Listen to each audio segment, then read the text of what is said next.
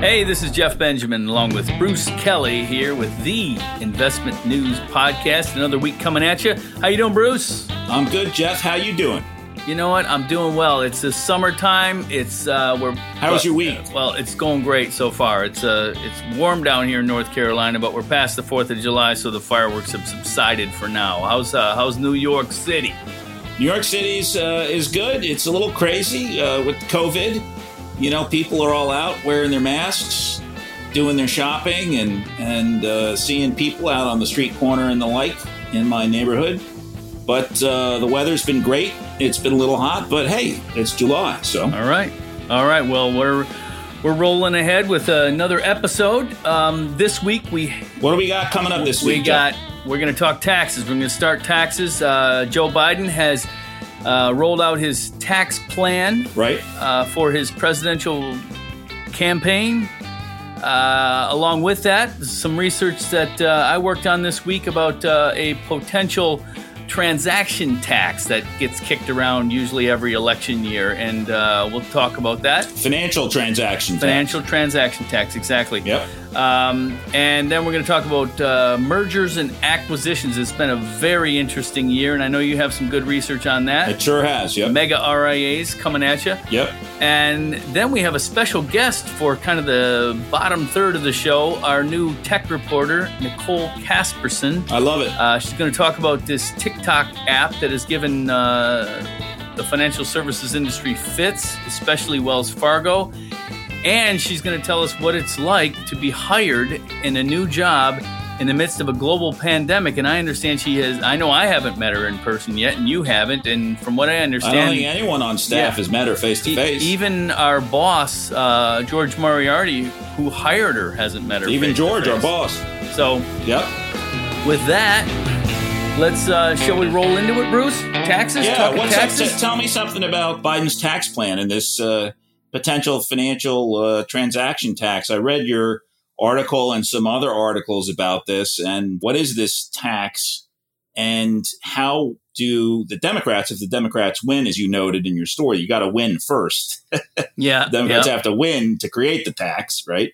And what will the Democrats do with this revenue that they raise from the tax?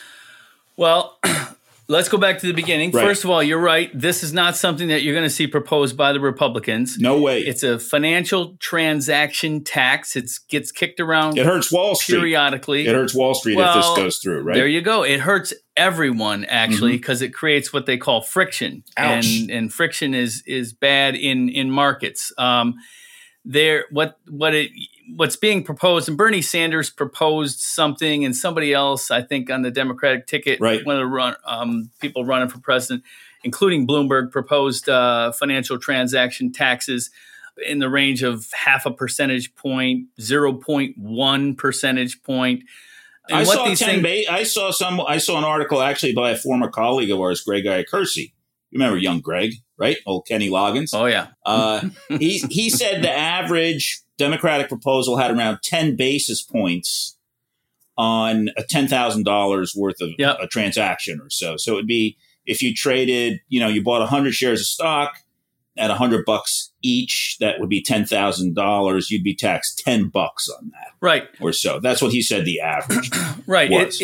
It's always presented that way because in those kind of numbers, it doesn't seem like a lot of money, and it's actually often not a lot of money, but the amount of money isn't as important as what I was saying, the friction it creates. Because when you have anything that slows down the flow of this trading activity, it creates wider spreads, and these things can get passed all the way down. They will get passed all the way down to the retail consumer. For example, there is a little known tax already in existence of a transaction tax that is in place at the SEC, which helps fund their regulatory oversight. Yeah, I saw that in your story. I didn't know that even existed.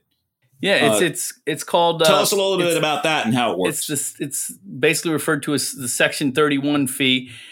It is at 0.0021%. So on $1 million worth of trading, that would come to $22.10. Okay. Which, again, in $22.10 for somebody who trades $1 million doesn't usually seem like a lot of money. But now, who pays that? That gets paid by, first of all, it gets passed to the self-regulatory organizations who pass it to the broker-dealers, who pass it on down to the individual traders. So it's listed usually as a regulatory fee on the transaction form.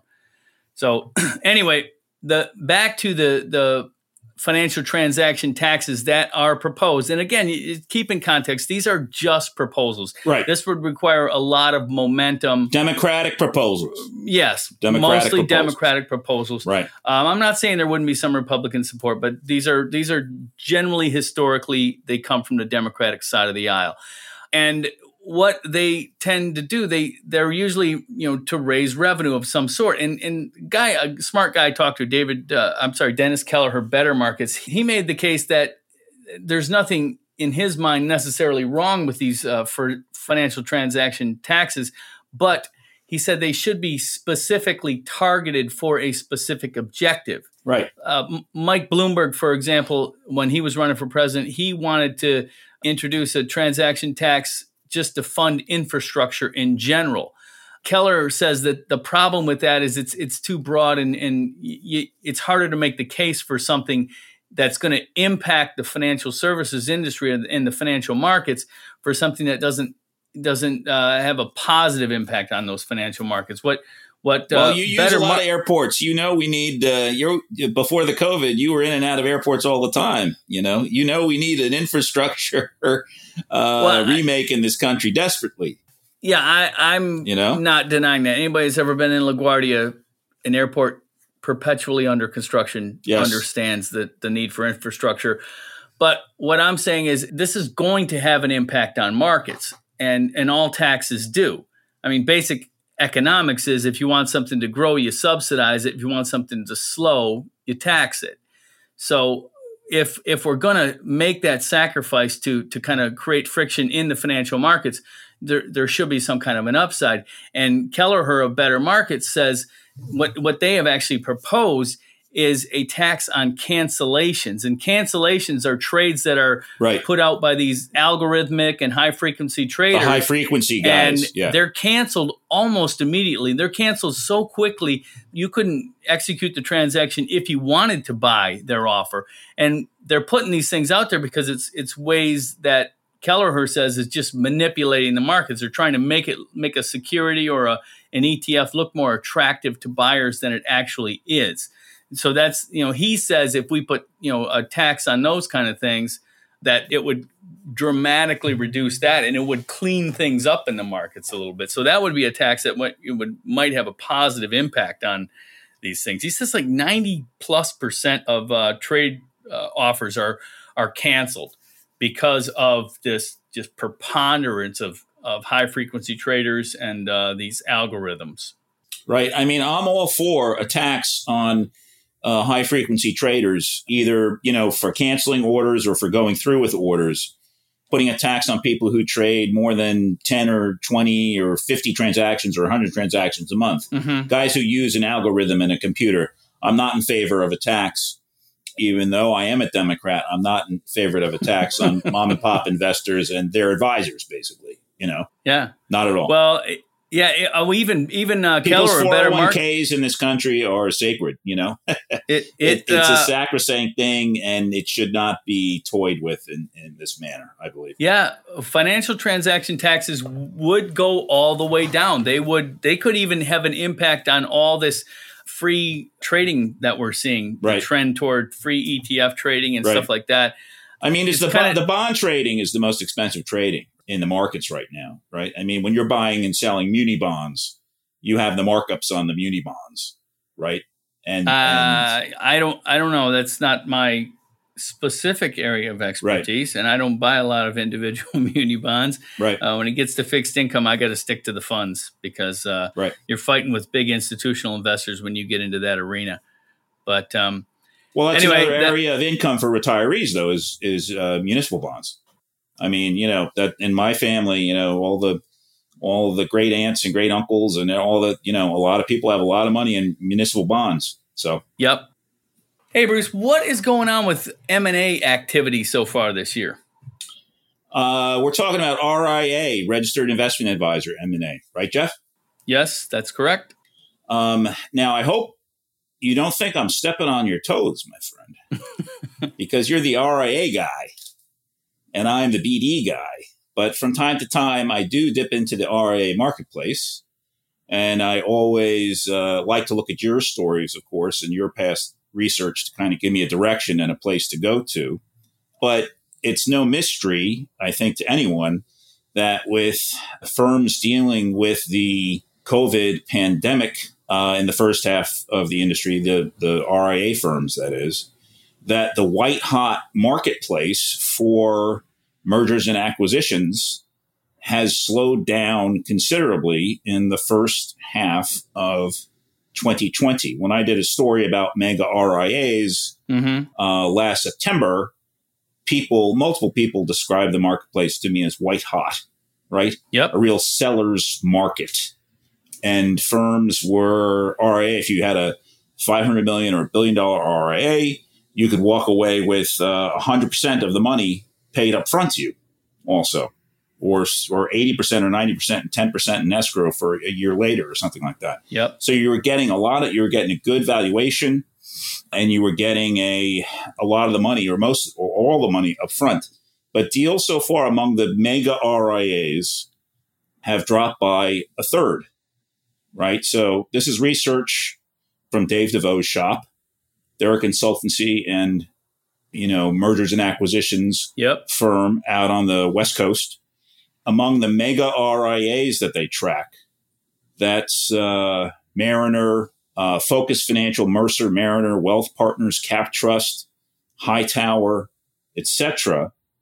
In the first half of 2020, there were 31 deals compared to 46 in the first half of 2019. A lot of the decrease, according to DeVoe, comes from a sharp decline by the people over at Focus Financial, which went public 2 years ago, as you well know, in what was an IPO that wasn't quite as successful initially, I think, as they wanted it to be, but has come kind of roaring back. The share price I was looking at today for Focus has come roaring back since the March lows. Focus did 14 deals in the first half of 2019. And in the first half of this year, they've only done 3. Yeah. So they account for the lion's share of the deals that haven't been done so far in 2020, where the decline in the deals.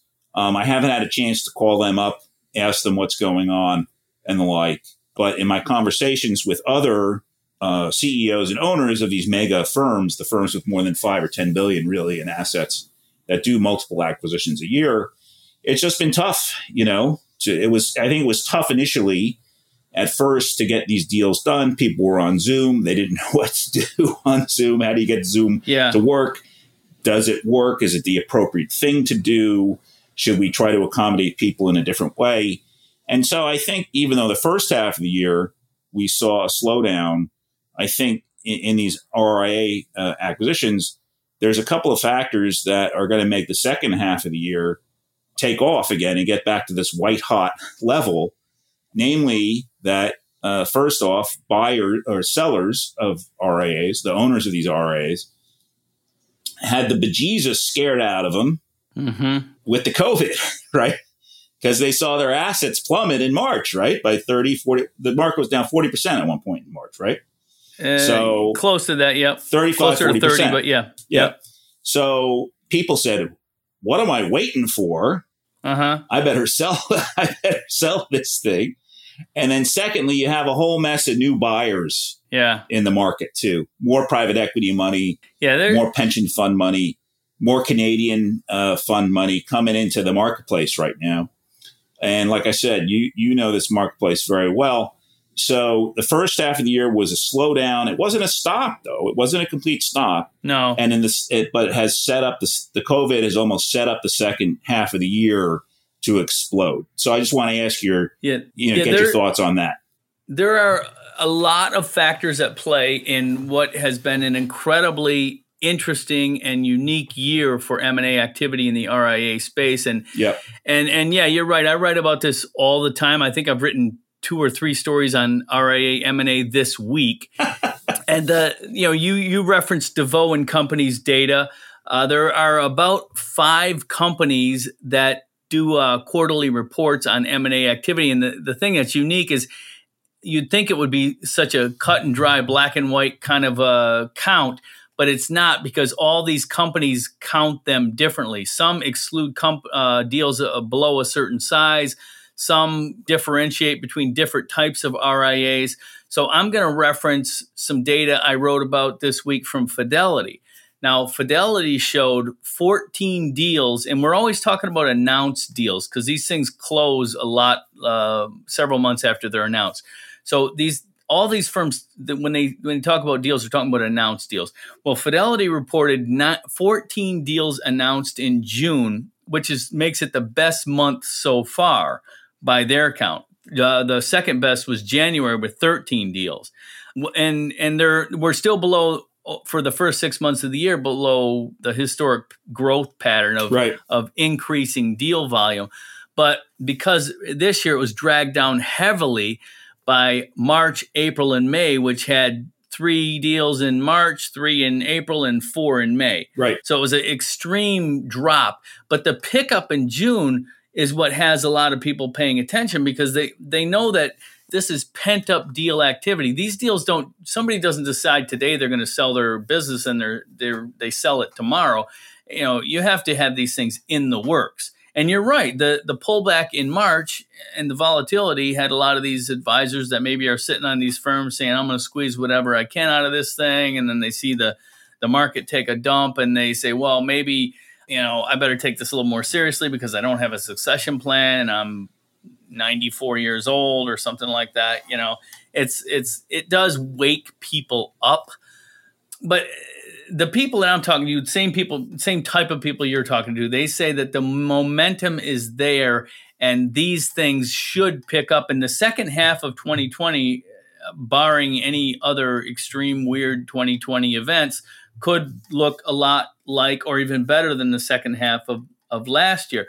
Because keep in mind, the big buyers, as you're referring to as the mega RIAs, or some people call them the aggregators or consolidators, these are companies that they have entire teams and divisions just set up to make acquisitions. Right. But what pulls the deals offline is these RIAs themselves. They're smaller. Sometimes they don't have, they're focusing on the market right now and their clients, and they can't, if they're looking at selling their business, that gets pushed on the back burner while they got to call all their clients and tell them, that their portfolios are okay, that's still paying attention and stuff. So that's where the slowdown comes from. But I agree with you. This is a trend that is not going away for a long, long time, because there's a lot of small firms out there that are going to just continue to get gobbled up. I think something that's interesting, too, in speaking with people this week, is that I made this mistake in February and March, thinking that this financial crisis was going to be the same as the last financial crisis. Yeah. Right? Yeah. And we always think back, right? Because the last financial crisis played out over months and months, years, of reporting, And because the Fed acted so quickly in injecting that $3 trillion of liquidity into the marketplace in March, April, and May, the markets have become so stable. Now we have to wait for the economic fallout. Are there going to be bankruptcies? Are businesses going to shut down? Right. Is unemployment going to remain high? All those kinds of dire economic forces at work. But if you think back to the RIA industry in 2008, we wouldn't be talking about mega RIAs or anything, right? I mean, I was talking to Brian Hamburger, the Hamburger law firm, and Market Counsel. Yep. Market Counsel. Yep. So it's just such a different marketplace now. You had no private equity money back then, almost none. Yeah. Right. It was just starting to become, the RIAs were just starting to become targets of private equity. Maybe I think Hightower was up and running back then, United Capital. Focus, maybe. Those were really the big three, who were the acquirers or the roll-ups or whatever you want to call them. That's what we called them back then. Remember the roll-ups? Yeah, they hated that.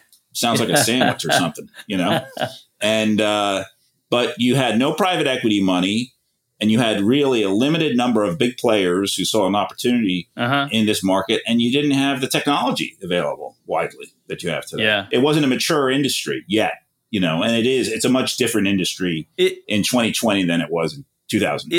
It's different in also these mega RIAs, these big firms. They don't just let you become part of a bigger operation. They actually have platforms and technology and all that stuff. Yeah. And the private equity is a great point. That you almost kind of wonder what took private equity so long to start pouring money into this space. Well, they were buying broker dealers. You got to remember the private equity guys were buying, LPL in 2005 because they could see an LPL and understand it and see the scale of it. Right. And hence the profitability of it ultimately. Yeah. Right. But now they see the RIA space, this asset-based fee model, and say, right, how can this go wrong? We put money into these firms that are buying them up. We bring them all in there. We got more money. We got scale. So it's less work. And all these firms, even the ones that said, we're not taking Cap Trust was a good example. They were a recent seller of a piece of their business to private equity. And every time one of these big firms kind of crosses that line and takes a private equity partnership, they always say, oh, these are silent partners. They're not going to be, really all over. They're just giving us some money and they're going to be gone in 7 years. Right. To me, it's like, if you're in private equity, I haven't seen anybody back out of private equity yet. The only way to get out of a private equity deal is either go public or partner with another private equity person. Right. You're not going to buy that back from them. And it's not a bad thing, but, it's almost like every time I see a big RIA get in bed with a private equity firm, they almost feel like they have to apologize for it. And, to me, it's just like a bank loan, except these people are professional at running businesses, and they're probably going to make you more efficient unless they go in there and try and just strip it down. But I have not seen any evidence of that yet. Yeah, it's a different private equity model than 30 years ago or 35 years ago with the leverage buyout boys. Right. They really do seem to be investing in the businesses. I know LPL very well. They've done a good job investing. The private equity funds have done a terrific job investing in that, 10, 15 years ago, building the platform, taking it public. When they went public, all the employees, long-term employees and partners, and managing directors, they all cashed out first. They were first in line to cash out. Then the private equity funds waited to cash out and eventually did. Right. I think you can look at Goldman Sachs buying United Capital last year for $750 million in cash as what these mega firms aspire to. This is ultimately what they are moving towards. They can be approached by a big Wall Street institution or go it alone. Get more private equity funding and remain a regional or national player in the wealth management business. Yeah. That Morgan Stanley United Capital thing, that's Goldman Sachs. That's a new level of mega, though. I'm sorry, Goldman Sachs. That's mega there. Yes. That's but anyway, what do you say we bring on our special guest, Nicole Casperson? Sounds good to me. Going to talk to us about TikTok and all the... What's TikTok? You know what? We're going to find out.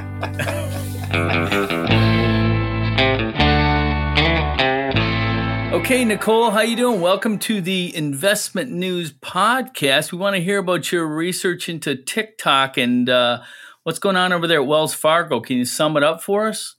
Of course. Thank you, Jeff. As the Cub reporter at Investment News, I'm honored to join our most senior reporters on the Investment News podcast. So thank you for having me, gentlemen. In regards to Wells Fargo and TikTok, basically, Wells Fargo identified employees that downloaded the app on their corporate-owned phones. Nicole, let me interrupt you. Of course. First of all, what is TikTok? I'm an old guy. I'm an old middle-aged guy. I got he two is. 13-year-old kids. They're on their phones all the time. I'm just trying to catch up with Instagram, And now you drop this TikTok on me? What is TikTok, and why if my 13-year-old kids have TikTok, why would a Wells Fargo, first tell me what it is, and then why would a Wells Fargo banker have TikTok on his Wells Fargo phone? Bruce, it's like you read my mind. That is exactly my first thought. What in the world are bankers doing on TikTok, and why would they think it's okay to download on a business phone? But before we get into that, so TikTok, for our audience that doesn't know, essentially is it's a platform where anyone can sign up and post like 10-second videos of anything, really. So they could dance, they can do cooking tutorials. I see it as a platform for Gen Z that's really bored, and that generation extra likes to share everything going on in their life. Also, I think celebrities like the platform because, especially in quarantine, it's a way for them to connect to their fans. So the videos are super short, though, right? Yes, and the trick with TikTok is really the interface. So you aren't moving to different channels or anything like that. It's just a feed that constantly is scrolling. So you just watch video after video after video until you physically exit out. Okay. Sounds exhausting. So why would a Wells Fargo employee or Wells Fargo banker have something like that on his or her phone? It doesn't seem very work related, right? I don't think so. The only thing I could, Wells Fargo have enough problems. I mean, they just posted a $2 billion loss, right? They got a brand new CEO. They ran into all kinds of, off the turnbuckle. They've been banged up by every regulator under the sun for, forging client documents to open up credit cards and these other things. Hey, Bruce, I think you're putting Nicole in a position of having to defend Wells Fargo. I'm not sure that's not possible, guys. Why would Wells Fargo employee or banker have this thing on his or her phone? Maybe they were really looking into cooking tutorials and wanted to spice up. Doesn't seem like a great use of time at work. Well, for me, that's what's key, right? Yeah. So not only is it a bit strange that bankers would want to enjoy the fun of TikTok, what's more key here is the fact that they thought it was okay to download it on a business phone. Right.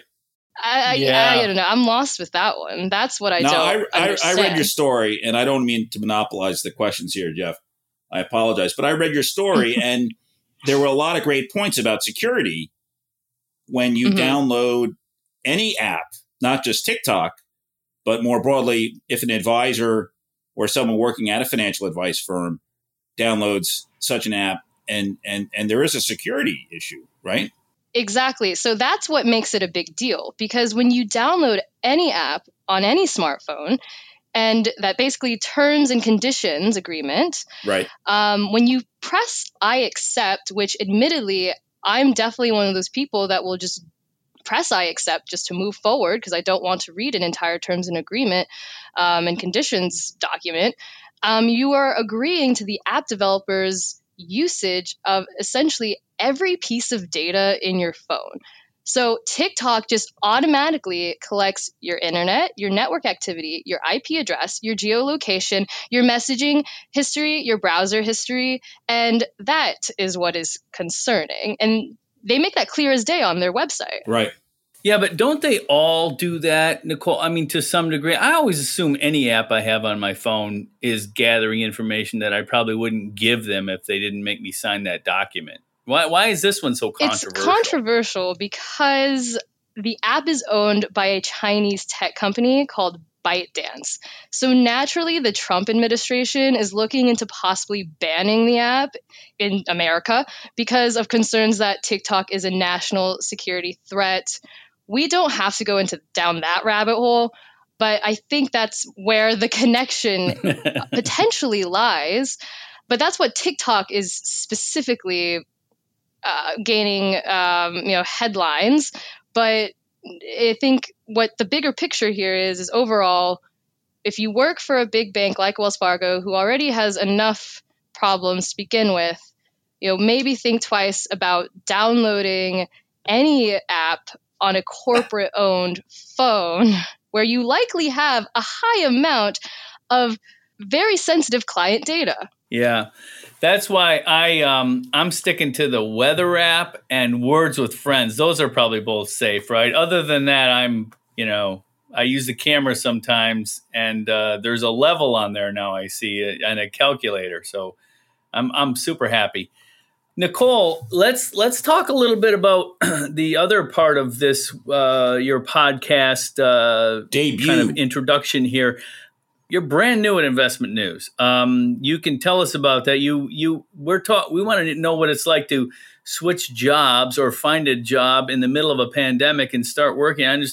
Tell us how long you've been here, and as I understand it, you haven't even met the person who hired you. Yeah, how did that work? Correct. Like, how do you go about getting job interviews and doing all that basic stuff? And Yeah. So for me, I enjoyed the process because it was remote and the flexibility behind that. But in a nutshell, our chief content officer, George Moriarty, reached out to me and I did a phone interview with him. A few days later, I did a phone call with our managing editor, Paul Curcio.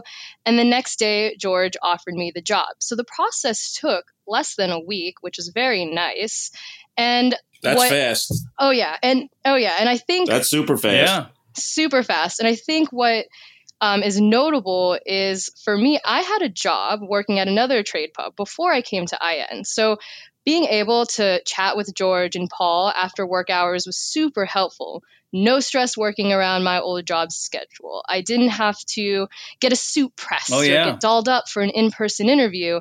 No commuting and worrying about being late or what have you. So taking those stresses trying to away, find the place. I remember going to job interviews back in the day, Yes. right after college, and I'd walk around the neighborhood. I wouldn't know where I was going half the time. There was nothing like Google stressful on your phone. Yeah, exactly. But it was still a video interview, right? Exactly, and that's actually really interesting. I think that you take those stressors away, and I thought it made me a better candidate because I was less stressed, so my personality shined more. Huh.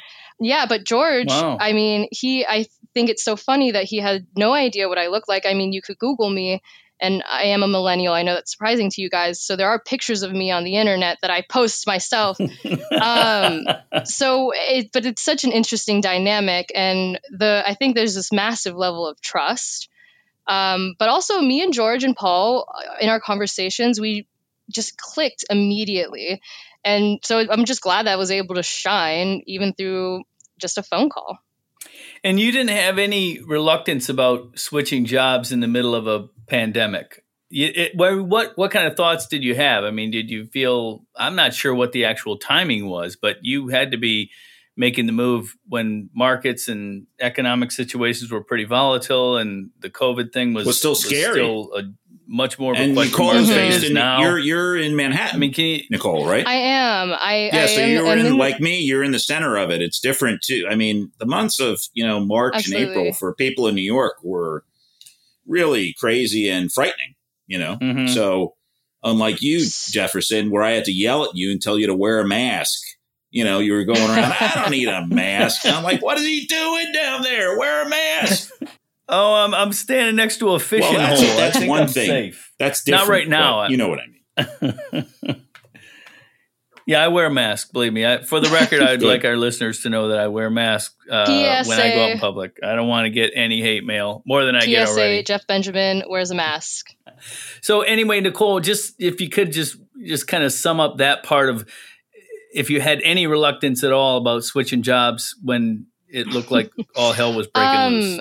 Well, I guess in an interesting fashion, I think what a lot of folks are feeling amid the pandemic is that reevaluation of your life, in a sense, right? There are people who have reevaluated whether or not they actually like to live in New York and have moved back home or what have you. I have friends that have done that.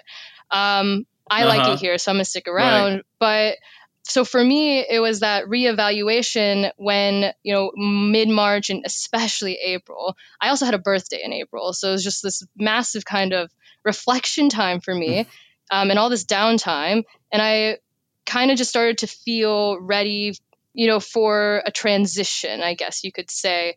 I think that I had my interview with Investment News towards the end of May. So things kind of normalized is not the proper term, but you started to feel a bit more normal in this quarantine pandemic life than you did in April.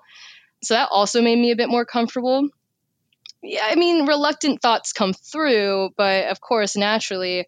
But for me, because I clicked really well with George and Paul and everything kind of moved very fast, I don't know, I had just this feeling that it felt right for me.